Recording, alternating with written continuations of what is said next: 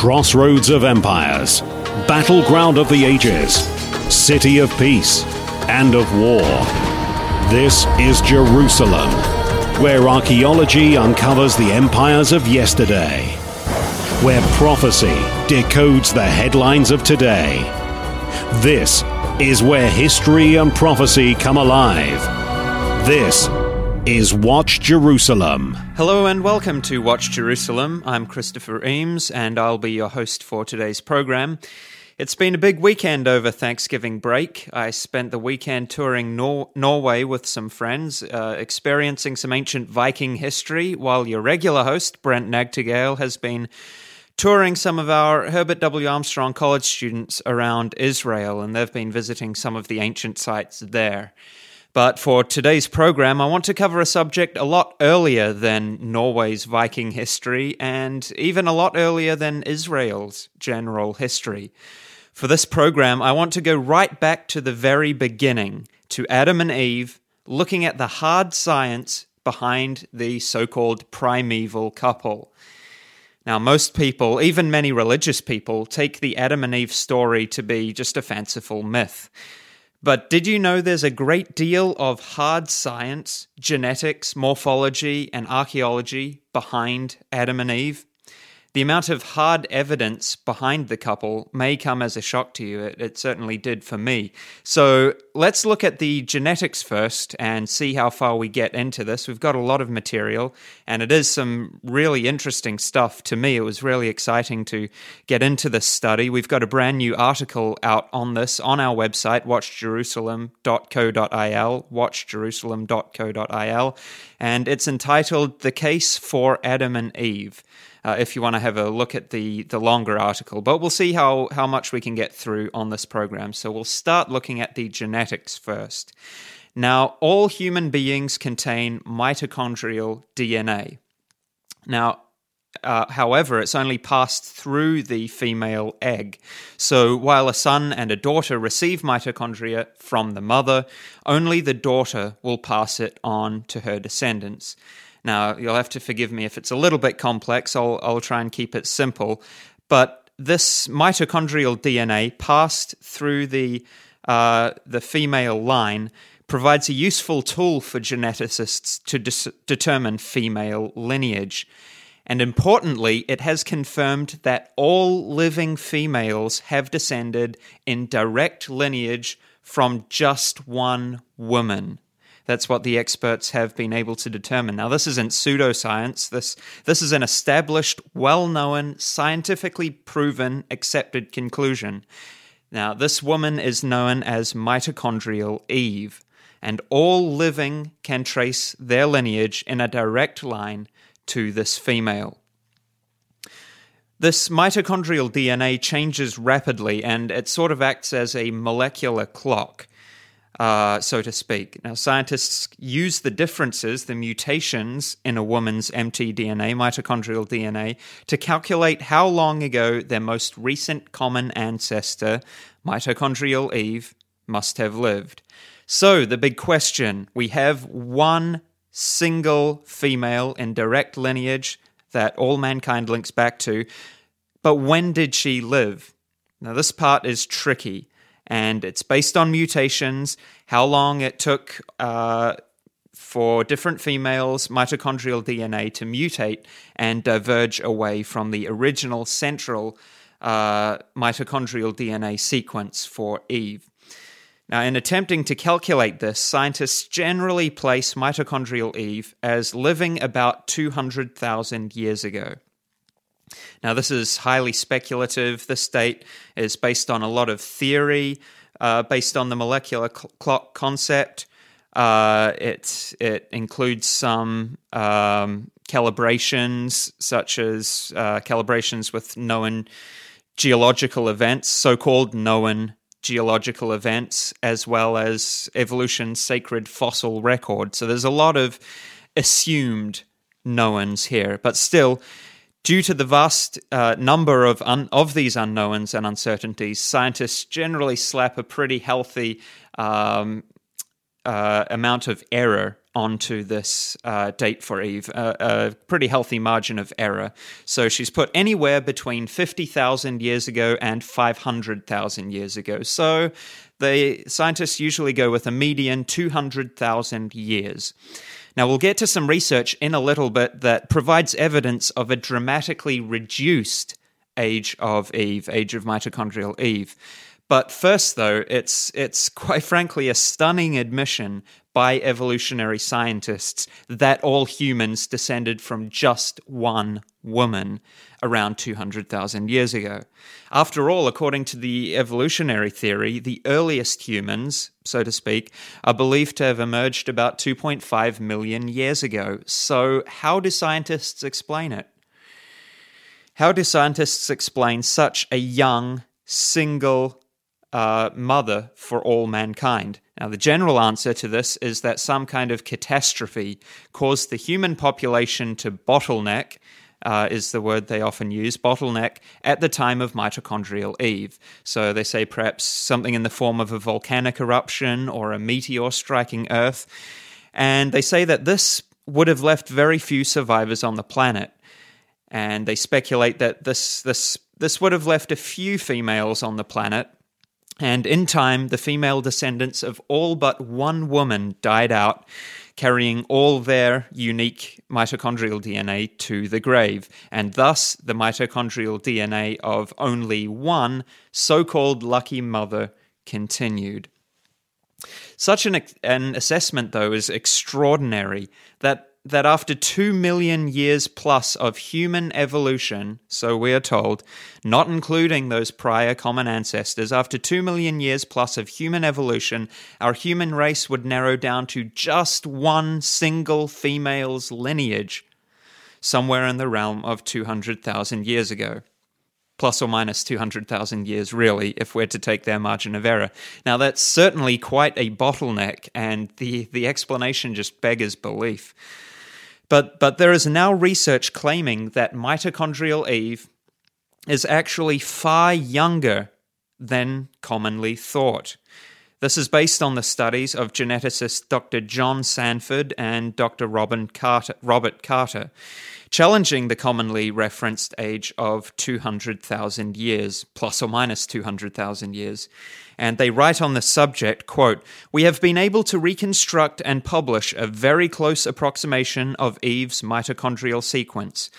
We found that the average human being is only about 22 mutations removed from the Eve sequence, although some individuals are as much as 100 mutations removed from Eve.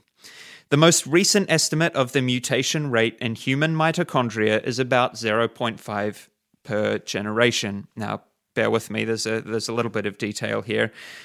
But we're getting to the point here. Thus, even for the most mutated sequences, it would only require 200 generations, or less than 6,000 years, to accumulate 100 mutations. This calculation, they continue, is based upon the most straightforward application of the molecular clock concept. So according to Drs. Sanford and Carter, if we are to abide by a reasonable mutational clock, our mitochondrial Eve dates quite easily back within 6,000 years, the exact biblical time frame for Mother Eve. Now, that's not to say, though, that mitochondrial Eve strictly has to be Eve herself. Mitochondrial DNA, it merely points to the most recent common female ancestor, and it could have potentially been one of Eve's daughters or perhaps one of her slightly later female descendants. But the main point is this, that a single common female ancestor that science has proven that we all go back to, this single ancestor fits squarely within the biblical time frame for Adam and Eve. According to the genetics, it fits squarely within that 6,000 year time frame, thus remarkably corroborating the biblical account. So we have our Eve. Now, what about patrilineal ancestry? Does our mitochondrial Eve have her Adam? Well, the answer to that is a little bit complicated. Yes and no. Now, patrilineal ancestry can be traced with the Y chromosome, which of course is passed down from father to son. This one, though, appears to be a lot more difficult to trace genealogically as opposed to mitochondrial DNA.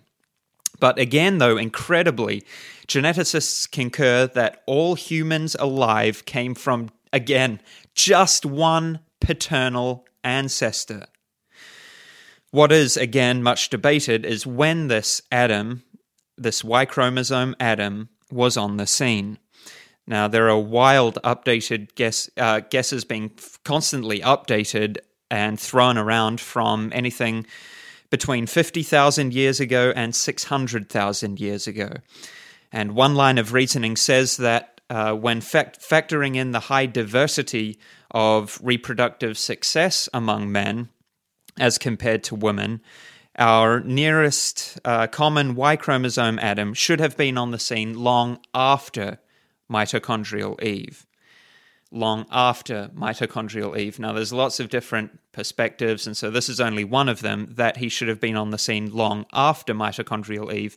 And from a biblical perspective, that is absolutely right, because Y chromosome Adam would have been, in fact, Noah. The Bible shows this pretty clearly to have been the case. All human beings descended, according to the Bible, from Adam and Eve, but only Noah, his wife, and his 3 sons survived the Great Flood, which you could call a bottleneck of sorts, that, according to biblical chronology, happened around 4,500 years ago. So it's from Noah's family that all humanity derives, according to the Bible. The closest common Y chromosomal ancestor, then, would have to be Noah, who passed on his Ys, shall we say, to his 3 sons. But the mitochondrial Eve would have long predated this. Of course, her unique mitochondrial DNA being carried on not by Noah's wife, but from the sons' wives passed on to their future daughters. So again, it all comes down to genetic diversity and the amount of time it would have taken for mutations to take place, away from the core Y chromosome Adam sequence. And this all comes to play in determining the age of Y chromosome Adam. Is it like the evolutionary scientists say? Did this Y chromosome Adam date somewhere between 50,000 before present and 500,000 years before present? Well, again, Doctors Sanford and Carter bring some important perspective to this subject when simply considering it in the pure current mutation rate without any extraneous evolutionary assumptions. They say, quote, "Today the Y chromosomes of modern men are only about 300 mutations removed from Y chromosome Adam. If we assume a normal mutation rate for the Y chromosome, which is about 1 mutation per chromosome per generation, we would only need 300 generations, or about 6,000 years, to get 300 mutations. This is the most straightforward application of the molecular clock concept." End of quote. So the numbers speak for themselves. What does genetics tell us? We have a nearest common ancestor time frame for both Eve, mitochondrial Eve, and Y chromosome Adam, or who we know to be Noah, a remarkable time frame that quite surprisingly fits into the biblical chronology. I mean, it's surprising if you've been brought up on the idea that humans have just been evolving for millions of years. Well, scientists readily admit that we do have a single male ancestor and a single female ancestor in the relatively near past that we all link back to in direct lineage.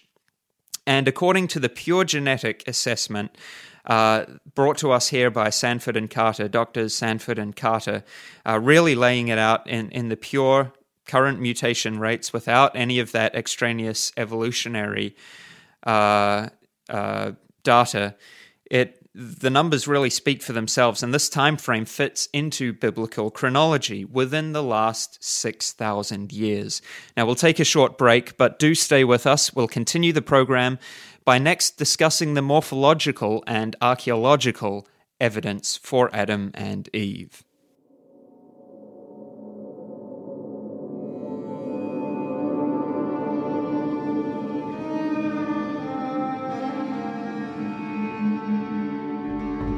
This is Watch Jerusalem, where history and prophecy come alive. Thank you for listening. Welcome back to the program. I'm Christopher Eames, your host for today, and for today's program we're looking at the vast amount of scientific evidence behind Adam and Eve. Yes, you heard me right, a vast amount of scientific evidence pointing to this primeval couple, so to speak, in genetics, in morphology, and in archaeology. Now, we've just looked into some of the genetic evidence that points to Adam and Eve as according to the biblical story, backing up the biblical account. Now, we'll see how far we get with the remaining material. Again, we have a brand new article on this on our website, and it's entitled The Case for Adam and Eve. So if we don't quite get through all of it, do take a look at that article online. But let's continue with some of this fascinating science that goes a long way in proving this early couple. So according to the genetics, we have our earliest common ancestors, but segueing into a slightly different subject, where did they come from? Quite literally, where did they come from? Now, the Bible says that the first man was formed, quote, out of the dust of the ground, end of quote. What has science shown about this? Now, experts have been able to determine that the human body is made up of 25 elements, every one of them necessary for human life. And, surprise, surprise, every one of these elements is found in the earth's soil. According to biblical chronology, the statement that man came from the dust of the ground was penned, shall we say, at the hand of Moses about 3,400 years ago. Yet it wasn't until 1982 when it was confirmed that every element in man is found in the soil, the dust of the ground, as Moses wrote, prompting one scientist to quite famously remark, quote, the biblical scenario for the creation of life turns out to be not far off the mark. So there we have the man made from the dust of the ground, but what specifically about the creation of the woman? You'll remember that the biblical account of her is quite unique, talking about her being made from the man's rib. To the unbeliever, preposterous. To the believer, God is capable of anything. So what does science say about this? Does it say anything? It might come as a surprise. Now, the choice of a rib is very interesting. Science has discovered a trait unique to ribs. They actually regenerate. It has been found that if the perichondrium, now this is the membrane covering the rib, if the perichondrium is left in place, then the rib bone will actually regrow inside of it. Much of the knowledge on this subject has only just emerged over the last few years, and the rib is the only known bone to do this, to regenerate, to regrow. Bone from the rib cage is used by doctors to reconstruct damaged bone tissue in other parts of the body. So one could say that with the use of rib bone in reconstructive surgery, doctors are sort of unwittingly replicating in a minute way Genesis 2 in using a rib to create, or rather complete, a human being. So it's quite ironic that going on in the medical practice.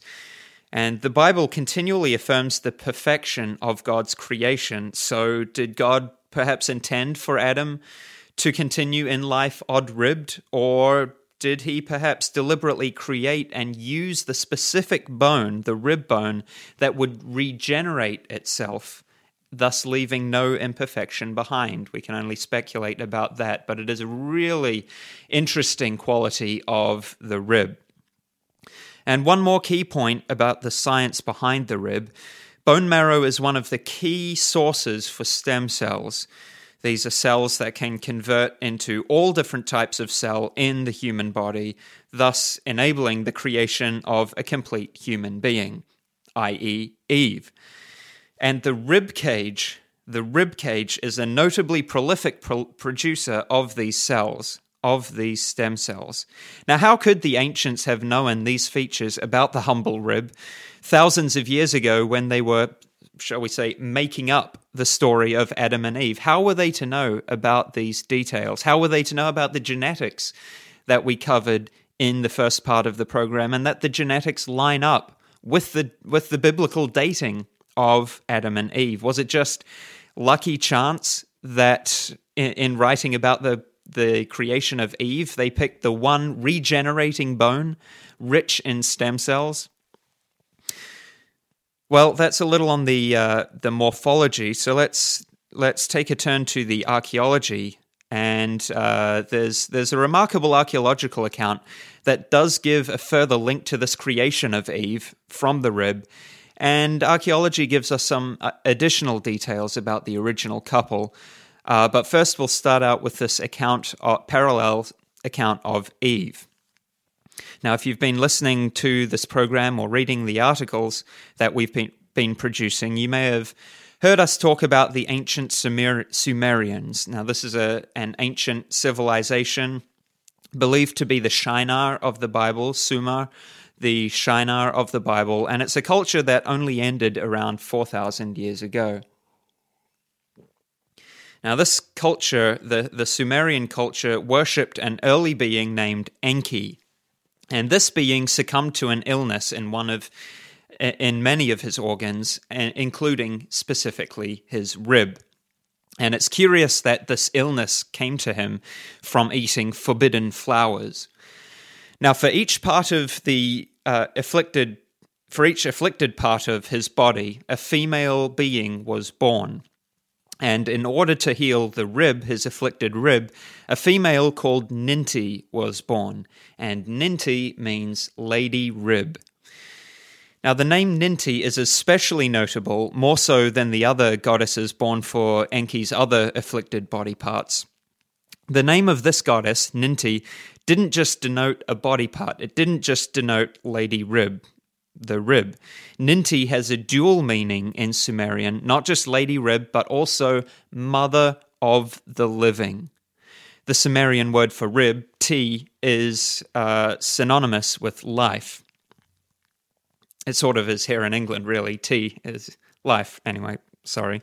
But Ninti means lady rib and also mother of the living. So ti being synonymous with life. And as such, Ninti was specially known as the goddess of life and also the one who makes live. So the parallels with Eve here are very clear and ancient. The story featuring Ninti goes back 3,800 years, and the original form may date back even earlier than that. So it begs the question, really, what caused the word for rib to become synonymous with life?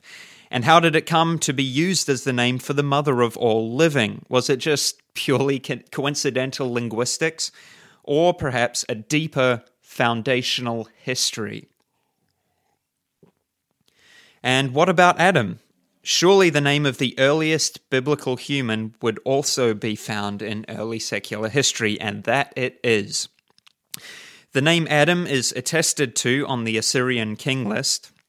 This list is known from tablets dating back to the 11th century BC, but even these copies are known to have come from an earlier original source compiled around 1800 BC. This Adam is believed to refer to either the first or second king of the Assyrian people, and there is some speculation that this is the first, that as the first, this is actually a reference to Adam himself. So a possibility there of this Adam on the Assyrian king list, not just featured as an early name, and that attests to what the Bible says, that Adam was an early name, but that this was possibly Adam himself as well. There's some speculation about that. And another Adam parallel can be found in Egypt. among their pantheon of gods. Now, this Adam is particularly unique. According to the Heliopolis creation myth, he was known as the, quote, first god and living being. And his name, Atum, A-T-U-M. According to the Egyptians, this first being, Atum, emerged from a chaotic state of darkness and a primordial watery abyss. Now, if you're familiar with Genesis 1, this should bring back to mind very obvious imagery. Genesis 1 verse 2 says, "And the earth was without form and void, and darkness was upon the face of the deep, and the Spirit of God moved upon the face of the waters." So the biblical Adam's son, the Adam of the Bible, his son was named Seth. Now, interestingly, this Egyptian Atum's great-grandson is also named Seth. Now, while there are, of course, many differences with the general Egyptian and Assyrian accounts, the elements that are similar are intriguing and impossible to overlook. Are they mere coincidence? Surely not. So where did they come from? Perhaps a common historical memory of an actual event. Now, as an aside, many pharaohs named themselves a son of Atum, and the Hebrew biblical term for human, commonly used this day, is Ben Adam, or literally, son of Adam. Now, we've run out of time on this program, but there's just so much more we could delve into. There's the ancient Greek parallels of Adam and Eve. There is an ancient possible depiction of Adam and Eve on a cylinder seal. And even the serpent, the form taken on by Satan. Remember that God condemned the serpent to slither on the ground minus its legs. Science shows that snakes did indeed once have legs, and even still have the embedded gene for growing them. Only one of the DNA components for doing so is broken, quote unquote. Interesting that. Any idea why? I think you know the answer to that, and it follows quite accurately along with what the Bible says. It just makes sense. Anyway, for this and more, do check out our article, The Case for Adam and Eve. I think this has been one of my most favorite articles to put together for the website. Really loved pulling this together. Really interesting information. And the proof behind what is so mistakenly considered to just be a fairy tale subject by so many. But what are the chances? What are the chances that the ancients got all these things right? The fact that man's genetics point back to one male and one female ancestor within the last 6,000 years. That man's elemental composition actually does match that of the soil that he is said to have come from. That Eve was made from a rib, the one bone only recently discovered to regrow, rich in stem cells, the building blocks of life, and all the archaeological, historical background there. Even the fact that snakes used to have legs and their DNA shows that the gene is still in there but is broken. What are the chances that the ancients knew all of this? They couldn't really without modern science. It's only up until the modern day with computers and with graphs and our modern ability to tabulate all of this that we've been able to put this together. So what are the chances that the ancients just made this up? So did Adam and Eve exist? Well, in the end, that's asking the wrong question. More appropriately, does God exist? You can take a look at our free 13-page booklet. It's just a short booklet, but really packs a punch. 13-page booklet, Does God Exist? Is the title of that booklet. To find out for yourself, you can order a hard copy or read the PDF of the booklet online. You can find it on our website at watchjerusalem.co.il. And you can also find the article that formed the basis of today's message on Watch Jerusalem as well. And again, that article is entitled The Case for Adam and Eve. Thank you for listening. If you have any feedback, please feel free to send that to letters@watchjerusalem.co.il.